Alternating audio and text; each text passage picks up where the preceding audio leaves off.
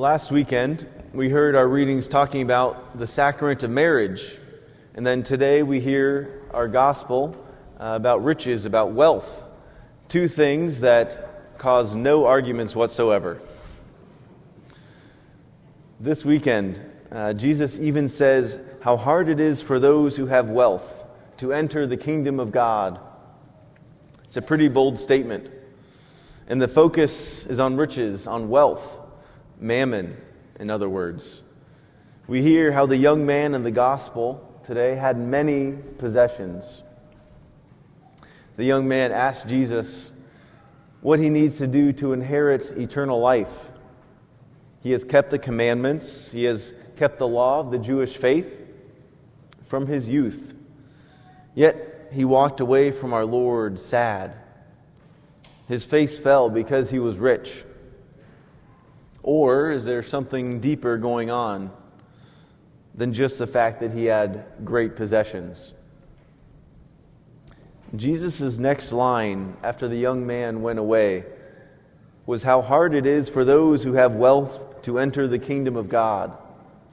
But he continues, "Children, how hard it is to enter the kingdom of God." It sounded like at first that it was wealth that was the issue preventing those from entering the kingdom of God. But we are told how hard it is generally to enter the kingdom of God.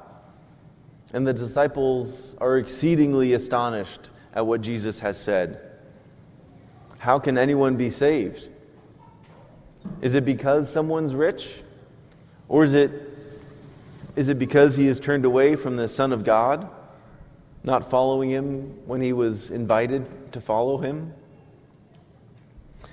I think a different translation sheds some light on these verses in the gospel.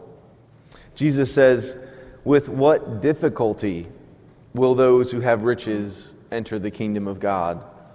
And he continues, "My children, how hard it is for those who trust in riches to enter the kingdom of God."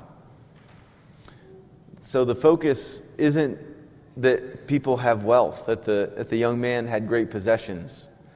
The issue was that he was overly attached to his possessions. How does it happen that we possibly unknowingly put too much trust in our possessions?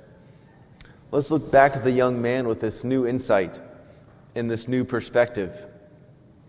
So the young man approached Jesus, seems to have a heart longing for something more. He was fulfilling the Jewish laws, the Jewish traditions from his youth. But it seemed he asked, "What else am I still lacking? What else do I need to do?" And Jesus invites him to go and sell all of his possessions and give them to the poor. To have that and grow in the detachment from his goods. And not all are invited to go and sell everything. If you have a family, don't do that. Unless the Lord tells you to. But you have to take care of your family. So possessions and wealth, it's a gift. And to be seen in such a light and to have a detachment from our possessions. If the Lord gives, the Lord takes away. But looking back at what Jesus was saying is how difficult, how hard it is for those who have riches to enter the kingdom of God. Jesus did not say it was impossible. He didn't say it was impossible. He said it's going to be hard. It's going to be challenging because we want to put our trust in the things of the world. Because I have these things. I am in control. But it's the Lord who gives. It is the Lord who is in control. And the one to put our trust back in the Lord, the one who gives us all these good things. And our first reading from the book of Wisdom gives us an insight on the disposition of our hearts in regards to wisdom, in regards to our relationship with the Lord. We hear how the author of Wisdom describes the wisdom of God being more than just scepter and throne.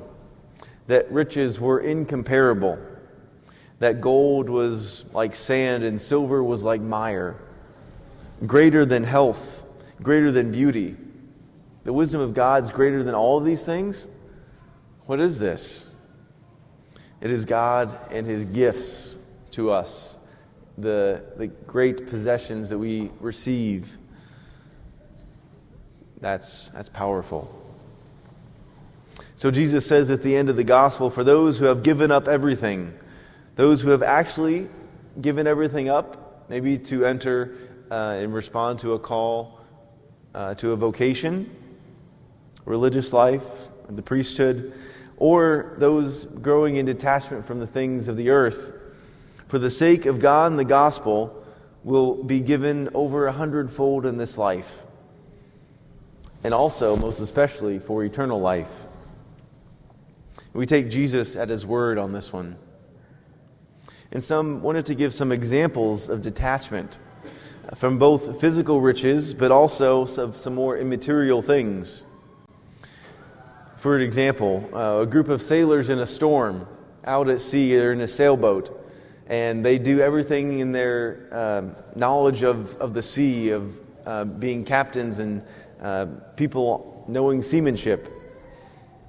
But the storm is so rough, it's so difficult that in their desperation, they turn to the Lord. They finally turn to the Lord, and the storm is calmed.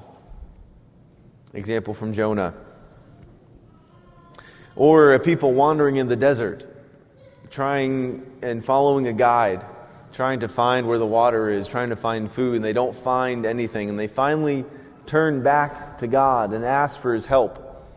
And He provides water in the desert, living streams and food. The Exodus story. Or maybe a little more in modern times, there's a family trying to get out of a parking lot, and they're running out, and they've gone through all the tips and tricks of trying to get out quick. They almost run over a family and get back into, that might be Our Lady's parking lot. Or growing in detachment from the prestige that money can bring.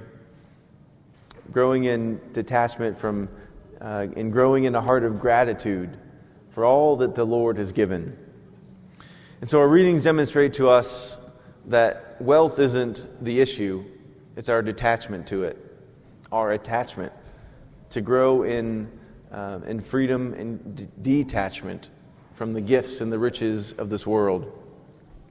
Our Lord wants us to rely 100% upon Him and to give Him the best and to give Him our whole lives, to put our trust in Him in all things.